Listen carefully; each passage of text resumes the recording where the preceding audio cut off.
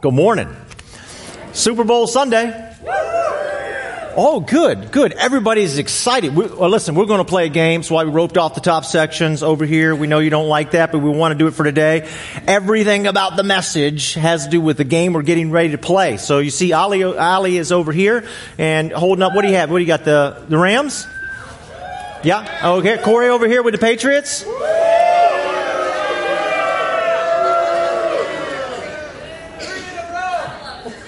Tell you what, a lot more energy in the room than the 9:30. I mean, this is ridiculous. 9:30, I'm like, here they are. It's like crickets. Anyway, so you have the football. So what Corey and Allie are going to do is slowly walk, okay? And whoever you think, not who you want to win, this is not emotional, this is rational. Oh no, they're going to win. So I can tell you right now, there's just no, not an emotional decision, just a rational decision. That's who's going to. And you can see that Corey and Allie have Horizon shirts on. So they're having a pancake. They're doing a double dip today. Horizon is, which is our young professionals group, having pancake blowout right after the service today. If you want to know where it is, you've never been here before, you can meet right over here at Grace and 5. They can tell you. They're also having a Super Bowl party tonight. So I want you to know about that. All right. We got some music. We're going to play the game. You throw. They're going to walk slow. They're going to come to you. Don't worry. They're going to come to you. Make sure you throw it into the basket of your choosing. Here we go. Have at it. Start the music. Okay. Pay attention to what's happening in the room. Very good. Very good. Okay. All right. Where am I? Okay, there you go. Okay, now the Saints have come in. The Saints have come marching in. They're disrupting things. So if you think the Saints should actually win, I want to let you know in the first service, the Saints won this contest. Then go ahead and put it in the Saints. There you go. That's good. Keep moving. Keep moving slowly, but keep moving. There you go. Get your opportunity there. It's very nice. It's very nice. Okay? Just keep moving. It's good. Whatever you do, keep moving. Never stop. There you go. People are getting out of their seats. That's good. All right. Very nice. Okay. All right. 5, 4, 3, 2, 1. All right, game over. All right, great. We'll count those up. First service, the Saints won. Just to let you know. Saints, marching in. Very good. Thank you, everybody who helped doing that. Okay. All right. There was a total point to what we did, right? What is the point to what we did? We have a bunch of Saints fans who are totally disgusted. Why are they disgusted? Past interference. They've been robbed. They've been absolutely robbed. And so what a Saints fan would contend is that the Super Bowl is being misrepresented this year, right? So you have a bunch of Saints fans who love football, who are so angry, they're probably, their TV doesn't even work because there's a big hole in the TV right now, right? They're so upset.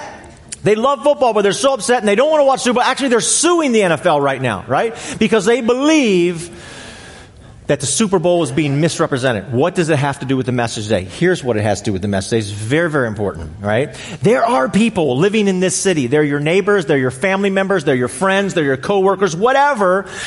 And the crazy thing is they passionately believe in the things that Jesus Christ stands for. Not just that, but actually Jesus introduced the ideas, the virtuous ideas that they are passionate about. They want nothing to do with the Christian church. Nothing to do with the Christian church. And what we find most of the time, it's because Jesus Christ has been misrepresented to them. This, my friends, is what we're going to talk about today. This is going to be another one of those difficult messages. So I want to prepare you beforehand. I said this last week. I told about the story about me going to the doctor, and the diagnosis was you need orthotics. Now, the reason I told you that story, everybody, is the idea was the impatience of the doctor. And kind of the sad thing is a lot of people came to me and says, well, I don't care about what you said. Could you tell me, did the orthotics work? I said, I'm thinking, you maybe, okay, all right. So they didn't work for me. I love orthotics, but they did not work for me. But the point of the story is we're going to have to be patient with this, particularly if you're the type of person who's been in church let's just say a long time, and you have a very high view of the Bible. This is going to be like, what? Okay, it's going to be one of those. Because that's what Paul does in Romans chapter 2. Romans chapter 2 really makes it like the gears are turning and the smoke is starting to come out of our ears and stuff like that. But if we will do the hard work of clarifying what the masterpiece is. Oh, you're telling me that the Patriots are Rams? Wait, is that Rams? Yes. Okay, thank you, Allie. The Rams won. All right. Excellent. Thank you very much. Awesome. What was I talking about? If we will do orthotics, that's right. Let me tell you, can I tell you where to get some orthotics at today? This is the masterpiece that's being presented. And when we understand, does anybody want me to take this cover off? Yes. Yeah, I'm not going to do it. When we truly understand the gospel, remember what is Romans all about? Romans is clarifying the gospel. You got to stay in touch with that. Clarifying the gospel, trying to clarify what is it, because when we understand the gospel, we embrace it. That's where the power. So if we're going to change the world, and actually the book of Romans is tied to massive changes in people, but also just globally. We have already done that hard work of talking about this. So huge power, huge change. But it's only when it's correctly understood. So I have to change myself before I can change the world. And to change myself, I have to actually understand what the gospel is. And what we're going to talk about today, what Paul is talking about today in this letter, is what the gospel is most mistaken for. Like, if it's going to be confused, here's the number one thing that people are going to say, oh, it's that. And Paul's saying, no, it's not that. And it's going to be so hard when they say, no, it is that. And Paul says, no, I'm absolutely telling you, it is absolutely not that. That's not the gospel. That's not how the Spirit enters your life. That's not how you get right with God. However you want to put that, that's not how salvation happens. That's not how your life is changed. That's not how the world is changed. So, this is what we're after today. We're clarifying the gospel. A couple quick points, right? Just as a summary, it's on the back of your bulletin. Just week 1, we said, the gospel is powerful. Why is it powerful, John? Paul says it's powerful because the Spirit enters our life. It was so powerful. It was so attractive to people in Rome, in this massive city of Rome, that people are like, do you want to become a Christian? Because if you want to accept Christ as Savior, you know what? There could be ramifications in our city, like people being fed to the lions. Like, it is so attractive. It touches me so deeply. I'm so interested in it that in the face of all that, I would like to accept Christ as my Savior. That's pretty powerful. It's life-altering. The gospel is life-altering because it's a relationship. The gospel is a person. This is a person. It's not an idea. It's a person, which means it's very personal. So when you get into a relationship with somebody, you change. You can't. People sometimes say, you know what, I would be interested in getting married. I just don't want to change. Good luck with that, right?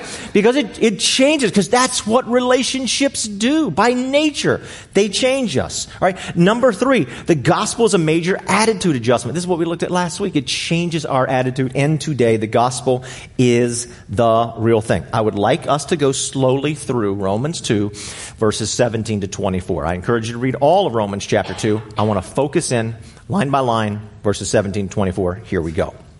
Now if you call yourself a Jew, it's time out right there. We're going to work our way through this slowly. When he says you call yourself a Jew, he's speaking to a person who lives a certain lifestyle. So when you said this person is Jewish 2,000 years ago, oh, okay, I got it. They live a certain lifestyle. If I was to say that person is a Rastafarian, you say, oh, okay, there's an association with a lifestyle that person lives by. Right? When I was growing up, I grew up here in Arlington my entire life. And in middle school and high school, there was a large group of people here, teenagers, middle school and high school age, right, who called themselves the Grits. The Grits. We have a few native Arlingtonians in this room that are old enough to remember the Grits. Right? And that was a certain lifestyle they lived. One of the things that I remember distinctly about Grits, because I knew a lot of Grits, right? You're like, what is Grits? Yes. Talk to a native Arlingtonian, they're going to explain to you. Is all the Grits would talk to you when they're having a conversation, they would do like this. Yeah, man. And so anytime you saw a grit, it was just like this. And naturally you just wanted to start going like this with them, okay? But there was a certain lifestyle. What I'm telling you is, you're Jewish. You call yourself, it means you live by a certain lifestyle, right? We cool? Okay. If you rely on the law and boast in God. So they had this incredible privilege, is that this law, Genesis to Malachi, was given to them.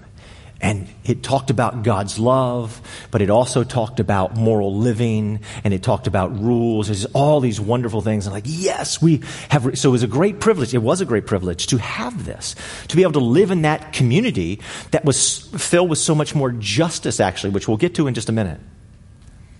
But there was a responsibility there, and what they took from that is they began to boast. Oh, look at us. He gave it to us. He gave it to us. Okay, let's continue. If you know, verse 18, if you know his will, which they felt they did, and approve of what is, notice that word, superior, because why? Because you're instructed by the law. I'm a good moral person. Do you want to have good morals? Absolutely. Yes. Okay. If you're convinced that you're a guide for the blind. Now, for those of us, been around in church a long time, more familiar with the Bible, okay, we know that what's being said here is the same thing Jesus addressed, right, when he addressed the Pharisees. And the Pharisees were really moral people, like they lit, right? He says, you're blind guides.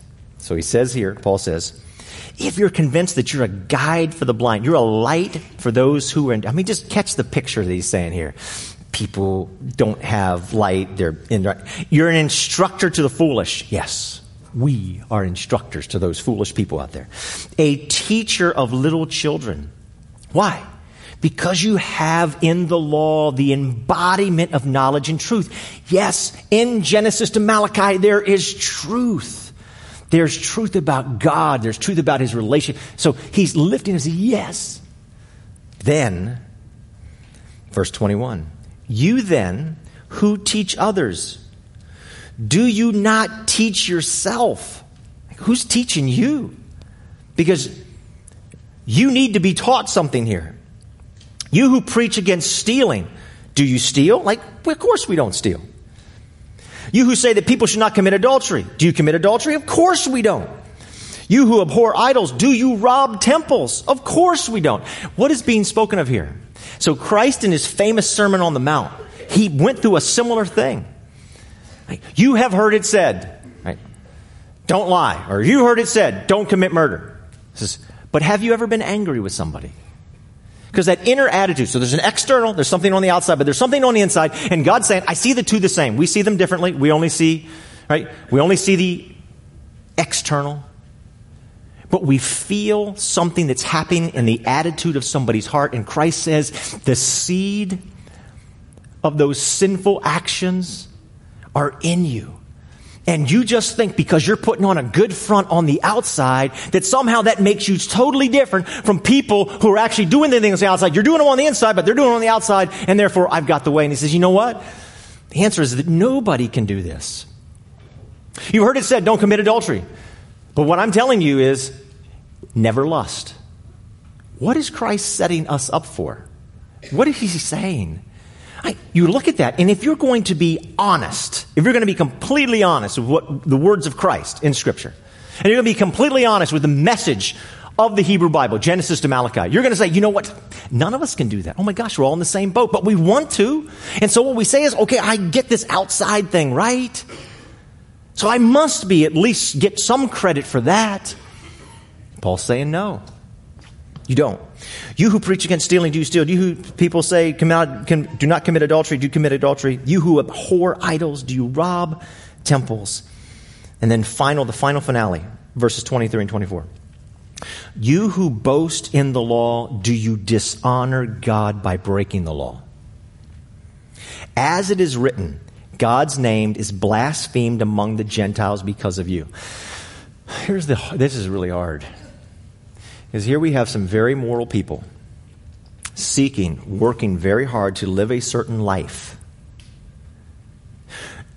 And the normal human response to that is to say the people who aren't living that life, who are living a life that I would consider very, very immoral, they are blaspheming God. And what Paul says is actually, yes, they are blaspheming God, and they're doing it because of you. Whoa, time out, buddy. I mean, the cause of the problem is not the people on the outside. The cause of the problem, the people on the inside. That's why they're blaspheming. Think about that. This is what's being said here. In Romans 2:5, a verse we studied last week, but I didn't fully explain. He says, you have a stubborn and unrepentant heart. Those words in the Greek always point to somebody who is an idolater. So they're idolizing something. These people who are very moral and very good are idolizing something. They're bowing down to something, and that's something that they're bowing down to and causing other people who are not a part of their lifestyle to blaspheme God is called moralism. And is the thing that most people mistake the gospel or Christianity for. And this is going to be where we have to really think and be very patient and work this thing through, okay? So here we go. What is moralism? Tim Keller says this about moralism. Moralism is extremely common and always has been. It is the biggest religion in the world today. It is the religion of people who compare themselves with others, who notice that they are a lot more decent than other people. What is moralism? Being a good moral person is great. Okay, please be moral. This is not anything, be immoral. No. Being moral is a great thing, particularly if you're my neighbor. Please be moral. Please be honest and all those. Okay, please do that. But we can't mistake moralism for this masterpiece that's being painted for us over here, because if we do, it leads people to blaspheme God's name and it dishonors God himself. That's what moralism actually does. The Bible, the law, is absolutely magnificent, but it must not be turned into a system of salvation, which is what they're doing, and that's what moralism does. I keep certain moral rules and I earn God's favor. Here, everybody else is down here. It's the wrong picture. It's not the masterpiece. Moralism says I'm clean because I live a clean moral life. Therefore, I'm clean and you need to live like me. The gospel says we are all equally sinful. Equal. Like we're all on the same equal footing, all on the same ground. And that Christ alone is the masterpiece, not my moral living.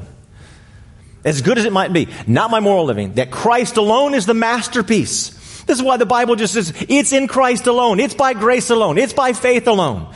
We're going to come to this in a few weeks. It's apart from the law represents all the rules. Apart from all the rules. The Bible is so clear about this. The only problem is that because we're human beings, because we're all sinful human beings, we twist it. And the biggest mistake about the gospel today is actually moralism is the gospel, and it's not. I didn't understand this. I grew up in church all my life. I went to Bible college. I went to seminary. I never understood this. And it wasn't until years after I was like wrestling with Romans, like, oh my gosh, how could I have never seen this before? So I understand. Listen, if this is the first time you've ever heard this and you're like a church person with a high view of the Bible, I completely understand where you're coming from. I have wrestled with this for more than 10 years. So patience with this. The gospel says we're all equally sinful and Christ alone is the masterpiece. He is the way. I'm not the way. Grace is not the way. Some other group of people who are Christians are not the way. This is the only way there is. This is the only way there is. Many times we see, because we're hiders, we want to hide. We want to hide who we truly are. We want to hide what our true weaknesses are. We don't want to be completely honest. What did Adam and Eve do the moment that they sinned? What did they do? They went into hiding, and then they went into blaming. They went into comparing. They tried to hide. They tried to cover up. It's natural. It's natural. Hiding is a natural thing because it's a human sinful thing. That's what we do. We hide. When there's not sin, we just are totally honest. We're just out there. Yes, this is what I'm thinking on the inside. This is who I am. This is what I've done. This is what I've thought, right? It's who I am. And we try to hide it through moralism, and we try to live an impeccable moral life to cover that up. Try to cover it up. This is what he's saying here. Hiding comes very natural to us. Now, I'm going to give you a couple quotes here. And the reason I'm going to do this, and they're from very biblical, conservative people. And I want to stress this, because some of you are going to say, okay, John, you've lost me here. This is crazy. And the reason I'm stressing they're very conservative, very, very high view of the Bible, because I know many of us listening are going to say, well, wait a minute, are you saying X way? So they're clarifying the gospel. This is their thoughts on moralism. This is the president. His name is Dr. Albert Mohler, pretty well famous in the church world as an academic. He is the president of Southern Baptist Theological Seminary, not necessarily the most liberal seminary in the country. Okay? Moralism. The danger is that the church will communicate by both direct and indirect means that what God expects of fallen humanity is moral improvement. In so doing, the church subverts the gospel and communicates a false gospel. The gospel is not moralism.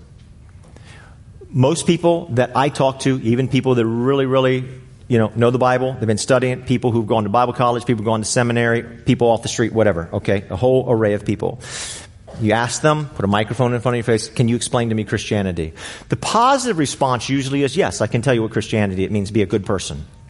Pretty plain and simple, it means to be a good person. Okay? And there's nothing wrong being a good person. Please be a good person. That is not this. Completely different.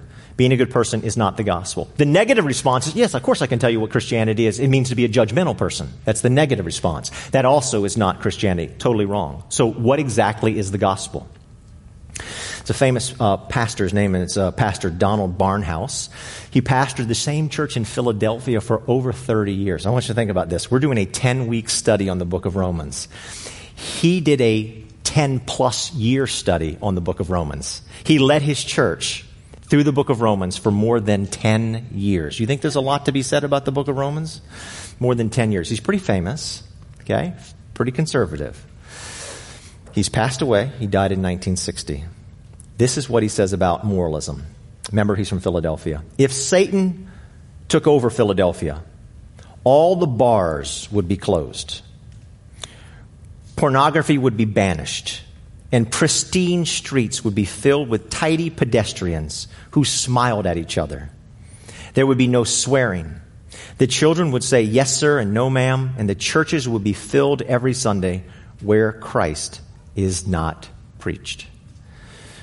We need to do the hard work of understanding something that's really important. If we want to experience the power of the gospel, if we want to experience a personal change and a global change, we have to understand what the masterpiece, and the masterpiece is not moralism. It's something completely different. If we get the two mixed up, what happens is the Spirit does not enter in and we do not experience the power of the gospel. So this is really, really important that we do this, and this is what Paul's entire point is here.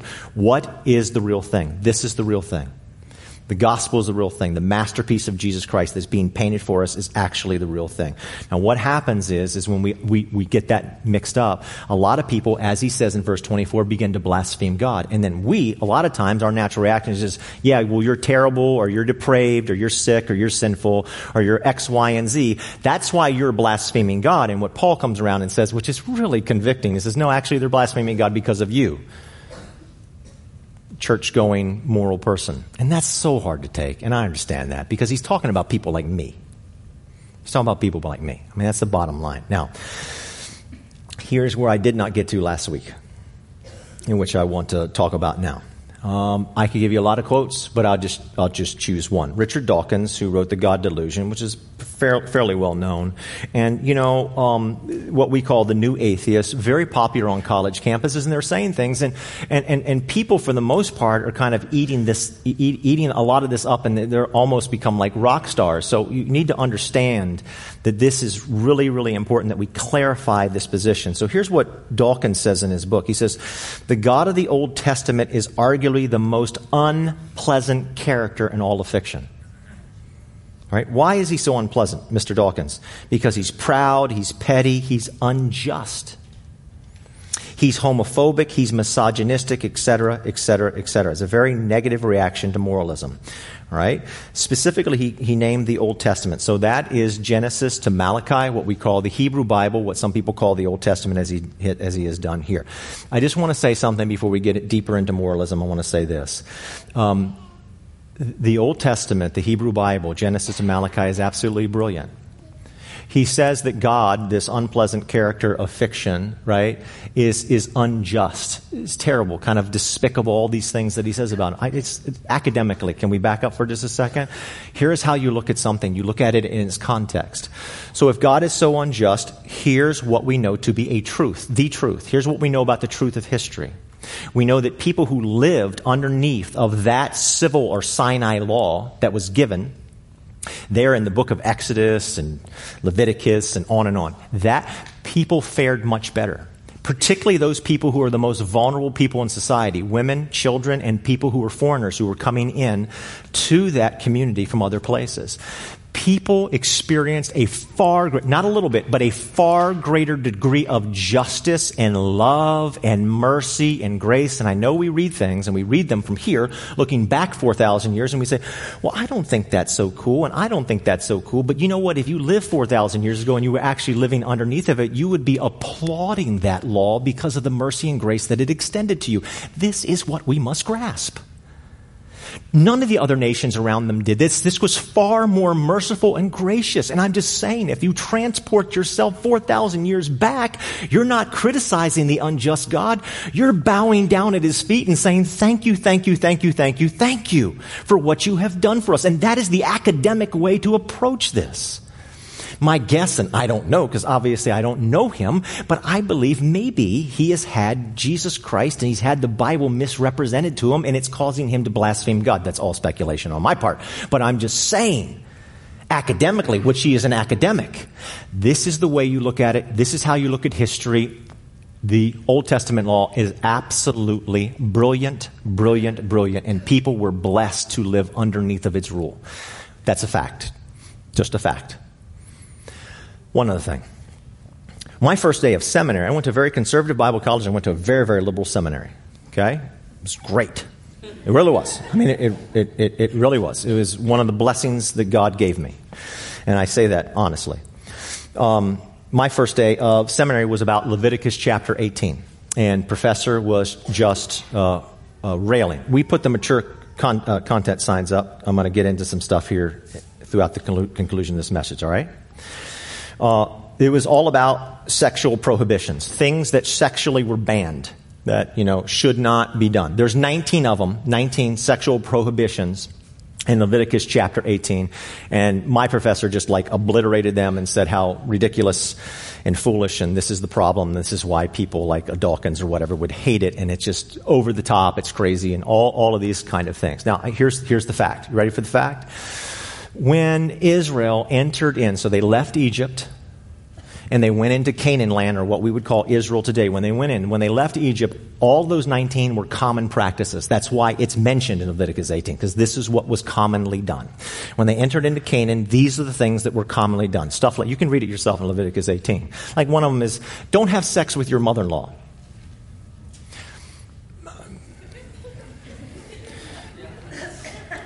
Would never think about it. But these are things, okay? All right, these are things that are common. And so they're listed. And so, right, people like, oh, this is my problem with the Bible, all these prohibitions. Okay. Those were common practices. We're talking 4,000 years ago. Today, in every developed country on our planet today, 17 of the 19 are either illegal or they're seriously frowned upon.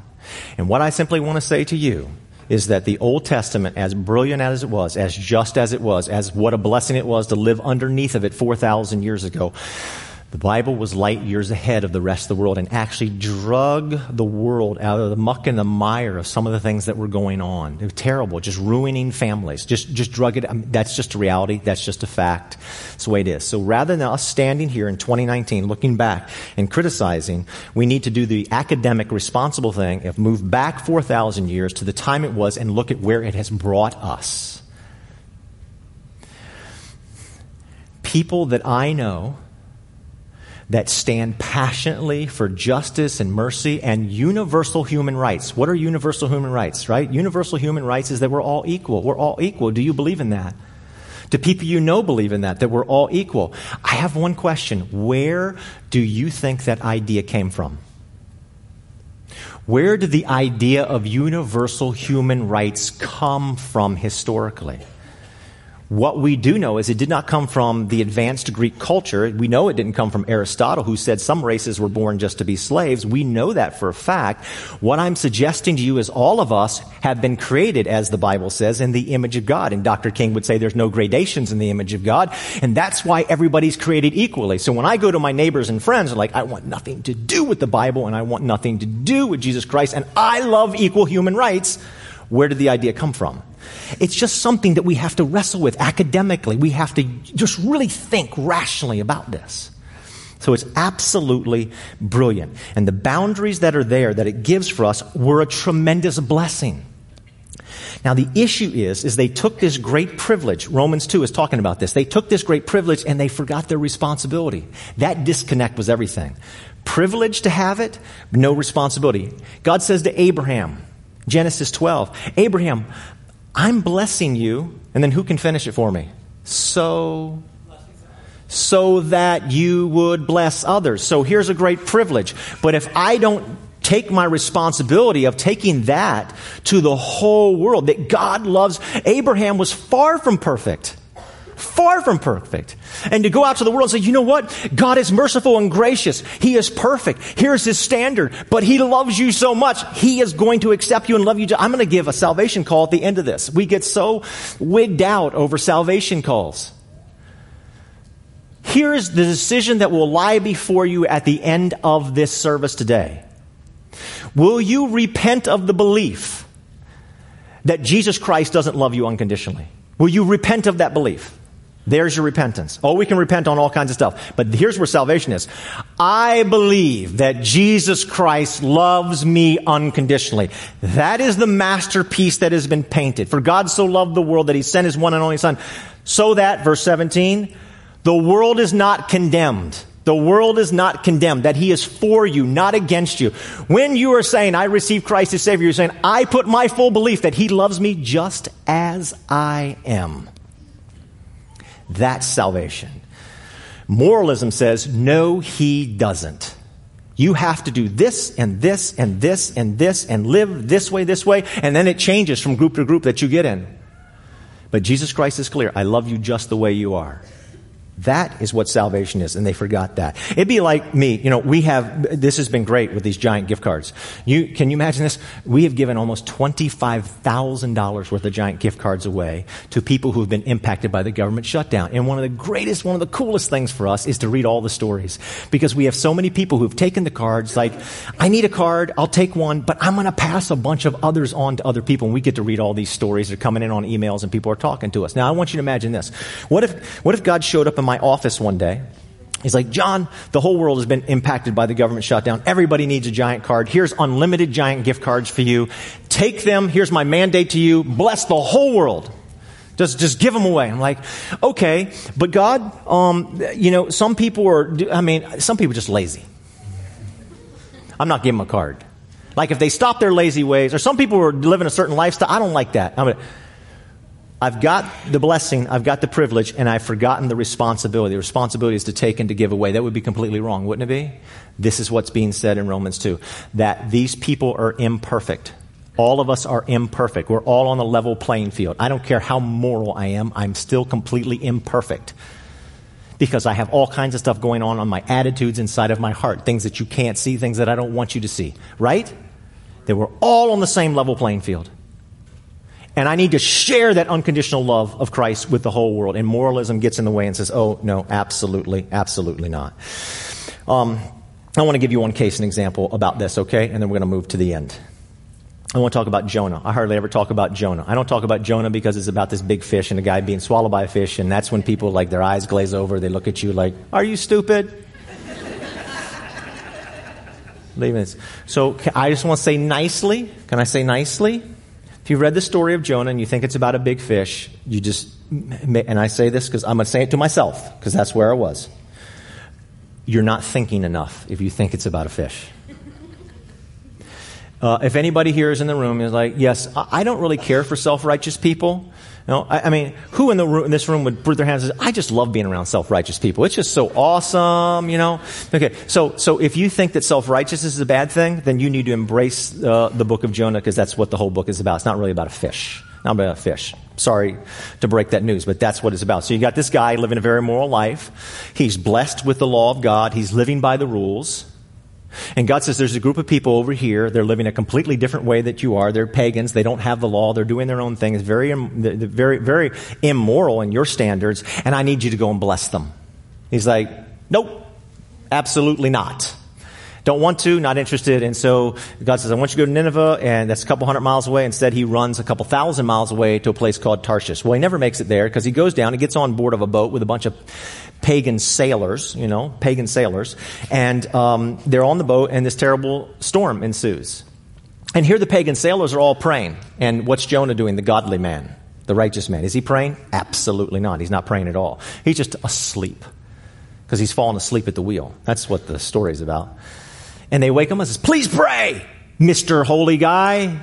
How about a prayer? Or at least read a Bible passage or do something spiritual or moral for us. He comes up on deck and he starts praying. And then they say, we got to figure out what's going on. They cast lots and they figure out, okay, the problem is Jonah. Now, what do you think the unmerciful pagans will do? I'll just get rid of that guy, throw him overboard. And that they don't. He says, throw me overboard. He says, no, we're not going to do that. They show all kinds of mercy and grace. Mr. Morality has no mercy and grace. He's like, you all can die. And the pagans show tremendous mercy and grace. This is blowing everybody's mind. So if you're Jewish and you're reading this 2,000-3,000 years ago, it's just really stretching you, okay?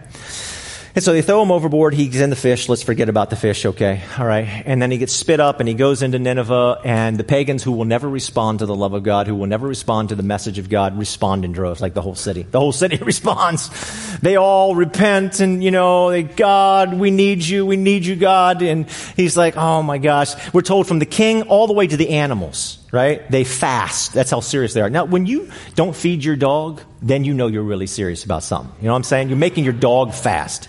Because we would never do that in my house. It'd be unbelievable. Then he goes outside the city, and he's just disgusted. He's disgusted. And he's watching what's happening. And God allows this plant to grow up overnight, and it gives him shade in the hot desert sun. And then the next day, God provides a worm that kills the plant, and now he's out in the sun, and he's so ticked off about the plant. And God basically says, so you're really angry about the plant. What do you think about the people? He says, I don't really care about the people. I need the plant back. And he was very, very moral. So moralism isn't the answer. It's not the gospel. It's not the masterpiece. And we need to figure out what the difference is between the two. It's very important if we want to experience the power of Christ. Now, one of the things we know about Jonah is you read the story, he's completely isolated. He's like all on his own. And when you're all by yourself thinking your own thing, you live in an unreal world. Heard a great quote this week. I actually heard it many, many years ago. I was reminded of a great quote this past week from General George Patton. It's fantastic. He says, if everybody in the room is thinking alike, somebody's not thinking. We all need people in our life to kind of get up in our face every now and then and not be yes people. We say, hey, look, no, to counter us. To counter us. As much as my wife and I are alike, we are incredibly different. Jesus help me. We're very different. And she challenges me all the time. Now, emotionally, I hate it. But rationally, I know it makes me better. And Jonah didn't have somebody like that. Do you? Are you just listening to your own viewpoint? Are you listening to your own tribe? We're very tribal people. Are you just listening to your own tribe? Because when you do, if you're just in your own tribe, your own little thing, in your own little place, you are not going to have an understanding of God. And that's where Jonah was. And he needs somebody to challenge him. And he slipped into self-righteousness. And these people here in Romans 2 slipped into moralism and got far away from the gospel. And the gospel is where all the power is. All right, so here's my one fill in the blank. Go share the gospel with everybody. By everybody. All right. I'm going to go about 3 or 4 minutes over. I want to apologize now. And I also want to tell you, I'm going to bring up something where I stopped last week. All right. I want to talk about homosexuality. And I know that makes us all nervous because it's very polarizing. Okay, and it's the most important. Like, John, why are you going to talk about this? I want to tell you why I'm going to talk about this. Because in Romans 1, there's this long list of stuff like you shouldn't gossip. And if anybody's been hurt by gossip, you know how bad that is. But you're like, I really don't care about gossip. You shouldn't murder people. Yep, that's bad, but I really don't care about that. There's a long list, like 20 things there. There's only one thing that it seems like people really care about in that list, and that's homosexuality. And I say that simply because it's the only email I get. It's pretty much the only phone call I get. And when people stop me and ask me a question, 9 times out of 10, it's like, I need to know about this one issue. I'm thinking about coming to your church, but first, I want to know about this one. So it's really, I'm not putting it down. I'm just telling you, it is clearly the issue. So I would like to spend just a second on this, if I can, in conclusion. I had some friends of mine, and they knew that I have Netflix. They said, I want you to watch this show, Queer Eye, and it's about five gay guys, and I guess they do interior design, or they come and help and remodel. I'm sorry if I'm butchering this show, okay? Okay. The episode 1 in season 2 was called God Bless Gay. Gay is a city in a state that I can't remember where it is. Okay. So I watched it, and I want to direct quote one of the lines that was said in here, because they're actually working for a church in this city. They're helping a church out. They're helping a church kind of remodel and make things beautiful and nice again. And they walked into the church. So all 4 of them walk in, and the one guy who's kind of like the leader, he gets to the door of the church and he just stops. And then he just stands there and he won't go in, and everybody else came in. So one of the guys that were with him came back out, and he looked at him, and this is what he says. He says, "You look like the gay that's scared that they're going to burn when they cross the door." And he's like, "Yep, I sure do. Because the only thing I know about Christianity is judgmentalism. Only thing I know is hatred. That's all I know. So I'm not crossing the door. I don't want anything to do with it." And many people in the LGBTQ community feel the exact same way. We have somebody here at Grace that told me this story. They have a relative of theirs who is gay and needed to meet them one day after church. And the relative, this is a school property, right? They would not step foot on the school property. They had to meet them across the street. So obviously, because I get all the emails and I get the calls, and this is the one issue I get, and the feelings. So this is something that is very, very prevalent. Hebrews 12:15 says, "See to it." All right. So if you're a Bible-believing Christian and you have a high view of the Bible, here's our responsibility. Remember Jonah, privilege, no responsibility. Here's our responsibility. See to it that no one misses the grace of God. Are we doing good on that? That's what I have to ask myself. How am I doing on that? See to it that no one misses the grace of God. And a lot of times the immediate reaction to that is, yeah, but John. What's being asked here is a change of theology. Like, you're asking for theology to be changed. And that's what the real, discussion is all about. Now, I want to say something too. I know all this is tense. Okay? I have a lot of conversations with people about this, right? And I have conversations with people who are homosexual, and I have conversations with people who are heterosexual. I want to tell you about my heterosexual conversations for a second. Because people who are not gay, they say very adamantly, very strongly, you got to change that Bible, and you got to change that, and it's very animated. It's very, very, very animated. And I always think of this same story. Here's what I always think about. Back in the 50s and 60s, a bunch of middle class people from America, they went down to Central and South America to evangelize people with the gospel of Christ, and they looked at the suffering that was going on in Central and South America, and they said, on behalf of these people who are suffering so badly, we no longer believe in God. Like, that's it. On behalf of those people. On behalf of those people. And those very people turned to God in droves. Like, there's more Christians in Central and South America than any other place on the planet, right? Like, whole towns converted to Jesus Christ because of the message of Christ. It's really important. Here, I'm stressing something. It's really important to actually listen to the people, right? So when people argue that over me, I said, okay, thank you for speaking up on behalf of other people. Have you actually bothered to listen? So I made it an endeavor over the past many years just to listen to what is being said, right? What I'm going to share with you is very consistent from what I have heard from people who are not heterosexual about theology.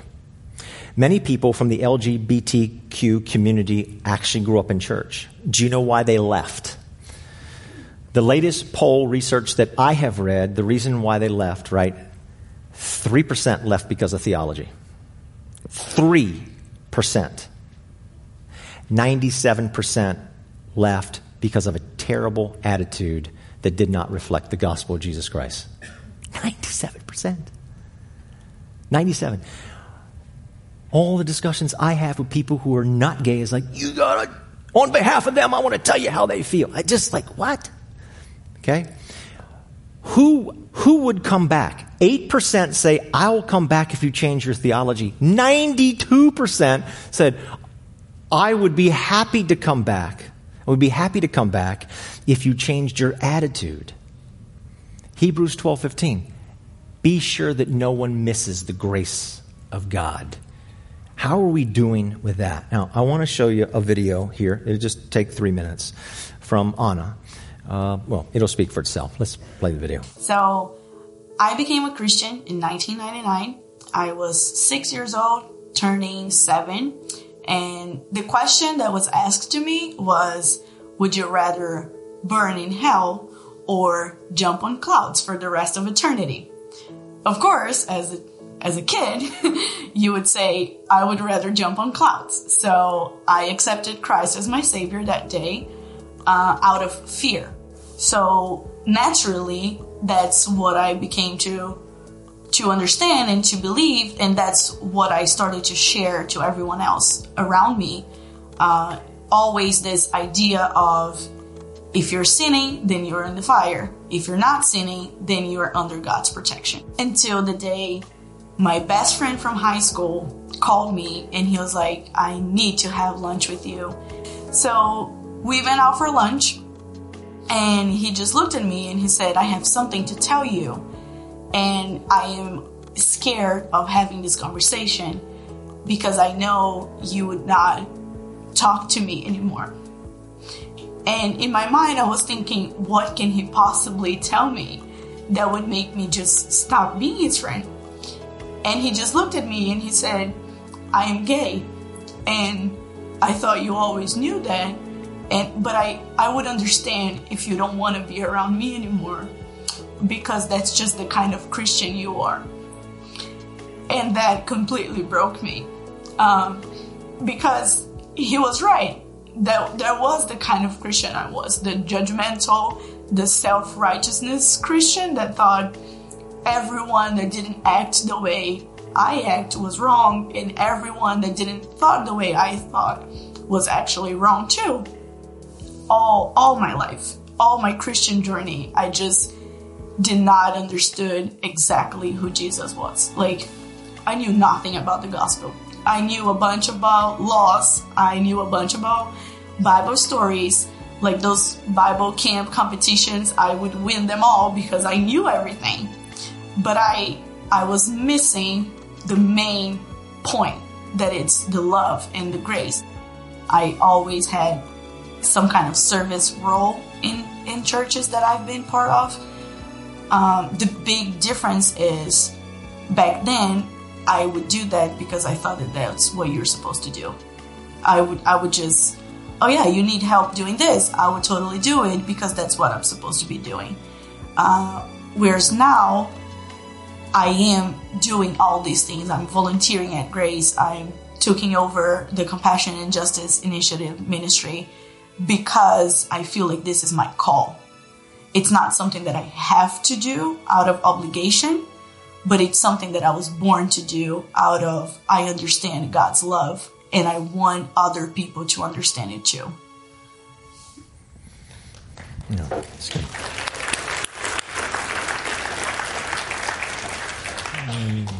The law is brilliant, it's just, it's moral, it's all those things. But we have been given a mandate, and that is that no one misses the grace of God. That's our responsibility. This is what the masterpiece is about. I want to say something that if you are somebody from the LGBTQ community and you have been hurt in some way, my email is on the screen. I would love just to listen to you. And I want to say, after talking, because I have conversations with people all the time, I want to tell you this, because everybody said, well, you better tell everybody why You're asking for the email. My whole game plan is to simply listen. That's it. There's no other end game. The end game is to listen, because I think it's really important. So I want to do that. So if you'd like to email me, I would love to hear from you. You're a person here today, and you've been in church a long time. You have a high view of the Bible. I understand these are difficult topics to separate. But it's really important that we do. Moralism is not the gospel. It's not the gospel. It actually dishonors the gospel, dishonors God's word, and it causes people to blaspheme God. So I want to conclude by saying this. I know it's tough. I know it's difficult. This stretches us, right? I want to end real quick with salvation. What exactly is salvation? What does it mean to embrace and receive the gospel? There is repentance there, and the repentance isn't over all the things I do. People are like, I don't want to become a Christian because I'm not ready to give up X, Y, and Z. That's not the gospel, right? Or people say, I'm ready to give X, Y, and Z up, so I'm ready to jump in. That's not the gospel. The gospel is repenting of the belief that Jesus Christ doesn't love you just as you are. Just as you are. Just like who wouldn't want to receive the incredible, unconditional love of God? The only thing that would hold us back would be our pride. So really, salvation hinges on, can we repent of that pride that somehow I can do this myself and raise myself up or go my own way, right? And we just receive the unconditional love of God. That's what really is being discussed here. Would you fall into the arms of Jesus Christ, who loves you no matter what, just as you are? That, my friends, is the gospel of Jesus Christ. If you would like to do that today, my wife and I, Krista, we're going to join the prayer team on this wall, and we'd love to pray with anybody about anything. Let's pray now. Heavenly Father, thank you for your word. Thank you for how wonderful it is. But Lord, your grace, which we all need. Grace is so wonderful to receive, so hard to extend. Lord, thank you that you have extended it so unconditionally and without limit to all of us. Help us to understand this beautiful, powerful thing that we call the gospel of Jesus Christ and to receive it. And along with receiving it, experience what we all truly long for. In Christ's name, amen.